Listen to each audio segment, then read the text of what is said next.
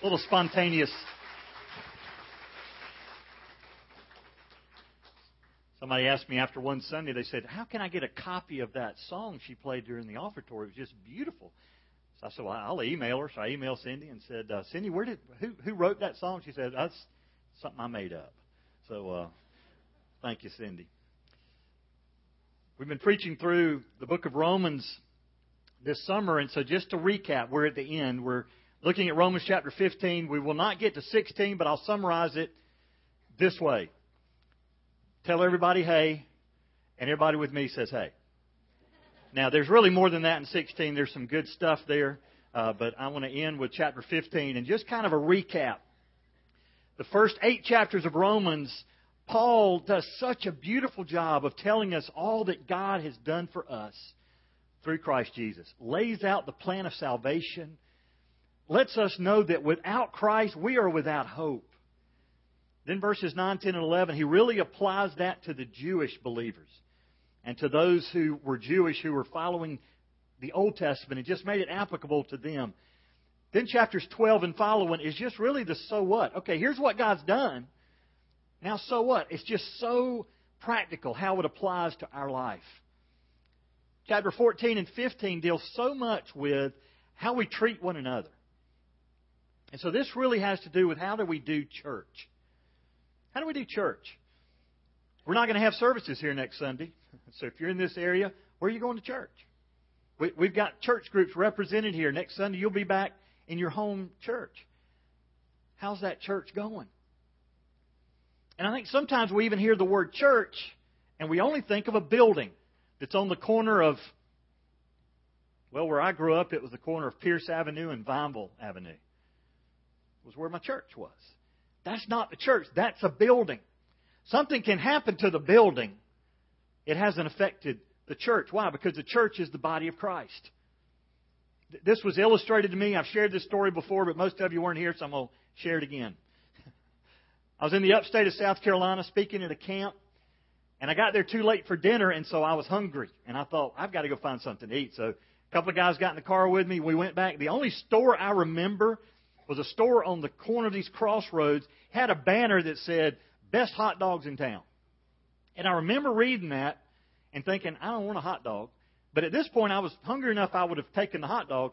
But the other thought that went through my mind was, there's not another store within 5 miles of here. One way to be the best hot dog in town is to be the only hot dog in town. So I thought, I don't know how good their hot dogs are going to be. So I went to that store, and they were closed. But there was this man in overalls, just a good old farmer guy, had stopped there for some reason. And so I waved him over, and I was going to ask him directions. I knew that I was close to either Greenville, South Carolina, or Hendersonville, North Carolina. I just wasn't sure which one was closest. So I asked him to come over, and I said, can you tell me, how do I get to Greenville or Hendersonville? Which town is closest? Well, he had this huge chaw of tobacco in his mouth. And apparently he wasn't going to be able to give me directions without getting rid of that. So he kind of spit that in my direction. I'm still sitting in my car, but I'm sure some of it splashed on there. And here's what he said. He said, you want to go to Hendersonville. And he started pointing with his thumb. Never seen anybody point with their thumb before, but that's what he had his other fingers. But he used his thumb. He said, you're going to go down this road till you come to a church. And then I guess he sized me up as being maybe I didn't know what a church was. So he said, now, a church is a brick building with a steeple on the top. I thought, dude, I didn't fall off the turnip truck yesterday. I can recognize a church. Brick building with a steeple on the top. For too many people, that's what church is. You go to church. Is church meeting today? Yes. You go somewhere. That's not church, folks. Church is us. The believers, the body of Christ. We are the church. And so Paul is very interested in making sure that these people that he's writing to, keep in mind, Paul wasn't in Rome. He was somewhere else writing to Rome. Never been there, but writing to believers. We believe the gospel spread to Rome from the day of Pentecost. There were people from Rome there in Acts chapter 2. They heard the gospel. They've gone back to Rome. They're telling people about Jesus. But problems were arising. You're going to hear about discord and disunity. And I realize this, a lot of this is just history because we don't struggle with that anymore in church. No, listen, this morning is real applicable to church. In fact, the problems they were having in the first century, we have today. So Paul writes this letter to the church. See, the reality of your salvation is it should make a difference in your life. And one of the signs of maturity, one of the signs that you're growing as a believer is this: one day you finally recognize and experience, you know what? The world doesn't revolve around me. It's not all about me. That's an evidence that you're growing up. Let me read the first few verses of Romans chapter 15. Now, we who are strong ought to bear the weaknesses of those without strength, and not just please ourselves. Each of us is to please his neighbor for his good, to his edification. For even Christ did not please himself, but it was written, the reproaches of those who reproached you fell on me. For whatever was written in earlier times was written for our instruction, so that through perseverance and the encouragement of the Scriptures, we might have hope. The first point is our Lord set the example. Listen, outside of just outright blatant sin, I don't believe there's anything else that squelches or stifles spiritual growth in the church more than disunity. More than the fact that this group doesn't get along with this group, or this group feels left out, or this group feels unloved, or this group feels that they're God's gift to the church and everybody needs to meet their needs. I've even heard people say this. Now, be careful. I've heard people say, well, I'm not going to that church anymore. Why not? Well, it's just not meeting my needs. And I wonder sometimes, where did we ever get the idea that it was all about you? You heard about the guy on the desert island. Finally, nobody on the island but him. Finally, a boat pulls up to save him. And he was showing him around the island before he was going to leave the island for the last time, and showed him his house. And they said, well, what's that building over there? He said, oh, that's my church. That's where I go to church. They said, what's that building over there? He said, that's where I used to go. What is it about church that we somehow think it's all here to meet our needs? Here's what Paul says, we who are strong. And he's mentioned this same phrase back in chapter 14. What Paul's talking about is those of us who are walking with Christ, those of us who have trusted Christ and have been walking with God for a little while, we ought to bear the weaknesses of those who are weak. Ought to bear. Literally, we owe a debt. This is something we ought to do. And Paul includes himself in this. He says we. He's not just saying, hey, this is something y'all ought to do. You need to get your act together. Paul says, no, this is something I need to do too. I need to, at times, remember where I came from. You see, if you're one of those that feels like, I'm struggling bearing somebody else's weaknesses, maybe you need to remember there was a time when people had to struggle and bear your weakness. So what Paul is saying is, those of you who are beginning to put it together, you've walked with Christ long enough to know His goodness and understand the disciplines of what God's all about. Listen, now as people come to Christ, these new believers in our midst, we ought to bear their weaknesses. They're not able. They're just brand new believers. Maybe not even believers yet. They're just starting to come to church. They're starting to be incorporated into the fellowship. We ought to help lift their burden is what it really means, to bear one another's weaknesses. Now, I know as men, man, we will pick up the heaviest thing and never ask anybody for help. Well, that's not the picture Paul's given. Paul's given a picture of coming alongside of somebody and whatever is weighting them down, that we, through our encouragement and prayers, would help pick them up and not just please ourselves. The word please means to be agreeable, because in a minute he's going to talk about the fact we need to be pleasing them. But it really starts with don't just please yourself. One of the signs of young children is it really is all about them. They don't think about other people. It's very rare if you have a 3-year-old who thinks, I need to let so-and-so use this toy. Unless it's one he wanted to get rid of anyway. It's rare. Now, I know some are that. You're blessed if you've got one of those kind of children. But take that now into the spiritual realm. Students, how ridiculous would it be for you to go this morning and pick your parents up from the nursery?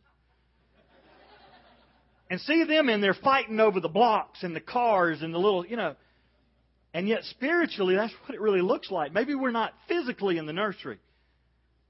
But some folks need to grow up to the point where you realize, listen, if you've reached this place in your walk with Christ, there's people coming behind you. Help them. Leave an example they could follow, but reach back and help them grow in their faith as well. In fact, Jesus set that example. Don't just please yourself, but each should please his neighbor. Let me tell you what not to do. What not to do. First thing is, don't compromise the truth in doing that. I think there's some people that can hear this and think, okay, I just got to make sure everybody's happy. And one of the dangers of being a pastor or being a leader in the church is sometimes you can't make everybody happy. And that's very frustrating. But if it comes to this, do not compromise the truth to make everybody happy. Did Jesus do that? Do you realize that when Jesus preached, we're talking about Jesus. When Jesus preached the Sermon on the Mount, 3 chapters, Matthew 5, 6, and 7, you know what? There were some people that walked away and didn't accept his message. Throughout the Gospels, he didn't change his message. He didn't chase after him and said, wait, let's make a deal. No, don't compromise the truth. Number 2, don't indulge the weak. Don't just say, okay, then everything in the church is going to get dumbed down to this level. Number 3, don't have the church being led by the weak. Recognize the fact they're new believers. And maybe they've been in the church for 25 years, but they're really still new believers. So be careful about putting those people in positions of leadership. Number 4, don't leave them weak. One of the ways we help bear the burdens of the weak is we help them to grow. So that 25 years later, they've actually had a walk with Christ that is producing fruit. Let me add one that's not on the screen. Did we get all those on the screen? Bear one of his weaknesses. Here's another one. Don't talk about them. Here's what we do in church sometimes. We share prayer requests that is basically, we think, sanctified gossip. There's nothing sanctified about gossip. Don't get a committee together to talk about somebody. Can you believe she's doing that? Can you believe he said that? One of the ways we bear their weaknesses is help them not stay weak. But don't just make them a point of gossip in the church that you kind of pegged them and pointed them out and avoided them. And then look at our example. Even Christ did not please himself. What does Paul mean by that? If Christ did what felt comfortable to him, if Christ only thought about himself, then when he got to the Garden of Gethsemane, he wouldn't have prayed this prayer. Here's the prayer he prayed. Father, if there's any other way, let this cup pass from me. But Father, not my will, but your will be done. In fact, you can see this throughout the Gospels. I'm just going to give you a few quick ones from the book of John. It may surprise you to even read that Jesus didn't seek his own pleasure. He actually gave his life up for others. He didn't consider himself more important than others, but became a servant. John chapter 4, verse 34, talking about food with his disciples. Here's what Jesus says, my food is to do the will of him who sent me and to accomplish his work. John chapter 5, verse 30, I can do nothing on my own initiative. As I hear, I judge, and my judgment is just because I did not seek my own will, but the will of him who sent me. John 6:38, for I've come down from heaven not to do my own will, but the will of him who sent me. I still see these bracelets occasionally, but the WWJD bracelets, my kids asked me one time, would Jesus wear a WWJD bracelet? What would Jesus do? And I said, no, he would wear a WWID bracelet. What would I do? What would Jesus do? Jesus consistently obeyed the Father. Everything that Jesus did, whether it was healing someone, or walking on water, or teaching the multitude, or dying on the cross, he had really one thing in mind: to bring glory to the Father. Folks, that's our example. And folks, when you get that mindset, then understanding that other people are not in your position yet, there's some weakness in them, becomes far less of an issue. It's been written in earlier times for our instruction that through perseverance and encouragement of the Scripture, we might have hope. Let me move to the second point then. These next two verses, verses 5 and 6. Our purpose is to glorify God. Now, May the God who gives perseverance and encouragement grant you to be of the same mind with one another according to Christ Jesus, so that with one accord you may with one voice glorify God and the Father of our Lord Jesus Christ. So the question is, what's the purpose? What's your purpose, and what's the purpose of church anyway? The purpose of church is not just so you have a name to put on your softball jersey. You're saying, is there something wrong with softball? Maybe not. But that's not why church was created. It's not just a place to take your children and drop them off. It's not just a place to go before lunch on Sunday. What's the purpose of church? Let me start by asking this question. What's your purpose? I ate in a restaurant in the upstate of South Carolina. I don't know why I'm using food illustrations, and both of them happen near Greenville. But I was sitting there, and the guy waiting on my table was the biggest waiter I'd ever seen. I'm pretty sure he's a professional wrestler. Just huge. And he was one of those deals, he had all those little pins all over his apron, and one of them said, "Ask me about my purpose." And so I had to do it. I said, "What's your purpose?" Here's what he did. "My purpose is that you have the best dining experience of your life." And I couldn't help it. He's bigger than me, but I just laughed. I mean, I'm thinking, dude, if that's your purpose, you need to get a life. Because I just got to tell you, the rest of the world really doesn't care whether I enjoy this meal or not. The kingdom of God is not shaken by whether my burger is cooked right. Listen, if your purpose is that we have a good dining experience, get a life. And let me say this to pastors and leaders in the church. If your purpose is that everybody's happy, it won't ever happen. What's the purpose of the church? And it really starts back with me. If my purpose is singularly focused on bringing glory to God, and your purpose is singularly focused on bringing glory to God, you know what? We can disagree on whether the carpet's one color or the music's this particular style. Now, there may be things happening in the church that you just need to say, that's not bringing glory to God, when you quit it. But if your purpose is to glorify God, you know what? Disunity becomes far less of an issue.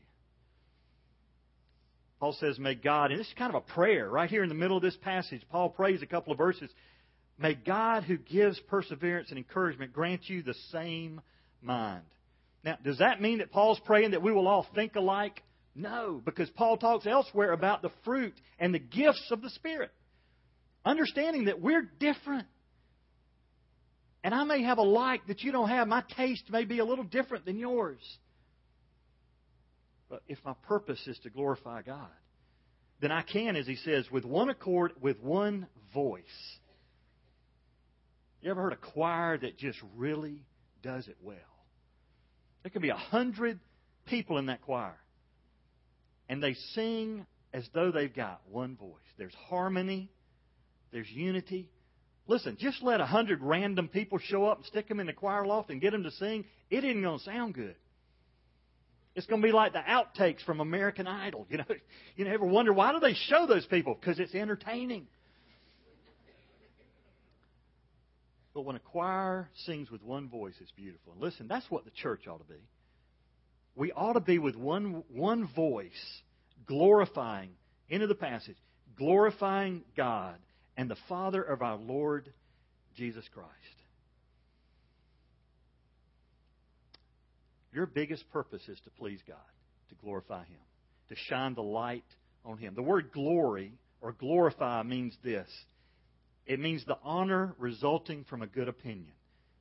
In fact, the word at the root really has a lot to do with estimate or opinion. You realize the way you live your life tells your opinion of God every day of your life. Not just on Sundays at 11 o'clock. But every day of your life, you're glorifying God. You're giving your opinion of God. And it should be one of honor. Last, our obedience then bears fruit. 7 through the first part of 9. Therefore, accept one another, just as Christ also accepted us to the glory of God. For I say that Christ has become a servant to the circumcision on behalf of the truth of God, to confirm the promises given to the fathers, and for the Gentiles to glorify God for His mercy. Let me just end with that few verses. Here's what happens when with one voice and with one heart, with one passion, we're seeking to bring glory to God. You accept one another. Again, not that you're compromising the truth, but you're accepting one another. The word literally means to take to yourself. You're receiving other people that are different than you. And just in case you're struggling with that, the next thing Paul says is that here's how you ought to accept them, just like Christ has accepted you. Have you ever allowed this thought just to sink in? You weren't any great prize. How did Christ accept you? Just as you were. When I came to Christ, I came as a sinner. I didn't have my act together because I couldn't apart from Christ. And here's the good news. God loved me enough not only to save me, but He loved me enough not to leave me the way I was when I came to Him. One of the things that God began doing in my life after salvation was a thing, big theological word, called sanctification. He's in the process of transforming me from what I used to be to the image of Christ, to being like His Son. The day I came to Christ, my eternity became secure, salvation. But He's begun a work in me that He's promised to complete. Now, what I've got to remember is when I struggle accepting other people, when I struggle just getting along with other people in the church, listen, some churches are full of miserable people, and they're hard to get along with sometimes. I have to constantly remind myself, God, I once was a miserable person myself. And according to the testimony of some, I still am. All right? Depends on who you ask. Just how miserable is he? I'm still growing. God's still at work with me. So how about we have that attitude about other people? Listen, I'm going to accept you not based on your performance now. I'm accepting you based on what God's done in my life and the constant realization that I have that God's not finished with you. And so instead of allowing my differences, instead of allowing the things that we argue about to become the thing that defines the church, I'm going to get on with glorifying God. I can't control whether somebody else brings glory to God or not, but I can control me. So, folks, if you want to have a church that's unified, that's bringing glory to God, it starts with you. Don't wait to find the perfect church. I've heard people say that. I'm just looking for the perfect church. Well, if you find it and join it, it won't be perfect anymore because you're there. Here's the attitude we ought to have, folks. Listen, Jesus Christ accepted me as a sinner. Very much imperfect. Everything I did was wrong. And He's in the process of changing me so that one day I'm presented to the Father approved. Christ became a servant to the circumcision, literally to the Jew. He came to demonstrate the fulfillment of the promises. The Jews had been looking for the Messiah that most looked at Christ and thought He doesn't fit what we think the Bible says. And yet, in the Old Testament, He fit everything that the Old Testament promised was coming. To the Gentiles, it wasn't so much about the Old Testament because they hadn't read it. It's that He came as a servant to the circumcision. He also came so that the Gentiles could glorify God for His mercy. What does mercy mean? It means not receiving what you deserve. What do we deserve? Paul's already said it. Romans 3, all have sinned and come short of the glory of God. Romans 6, the wages of sin is death. Here's where the mercy and grace comes in. But the free gift of God is eternal life through Jesus Christ our Lord. Let's pray together. Bow your heads with me. Father, help us to get that. God, we have watched and heard the gospel unpacked in the book of Romans. We've seen what you have done. God, we deserved none of it. But because you loved us, you demonstrated that. In that while we were yet sinners, Christ died on the cross. So that through Him I could have eternal life. Father, thank you for that. Now, God, help that make a difference in my life. God, one of the demonstrations that you really are my Lord and Savior is it's going to affect the way I treat other people. And so, God, I pray for myself, but I pray on behalf of others here, and Lord, for churches represented here. That, God, we would see the church in America and around the world be unified with one purpose, and that is, above all else, to bring glory to God. And God, as that happens, would you draw people to yourself? I pray this in Jesus' name.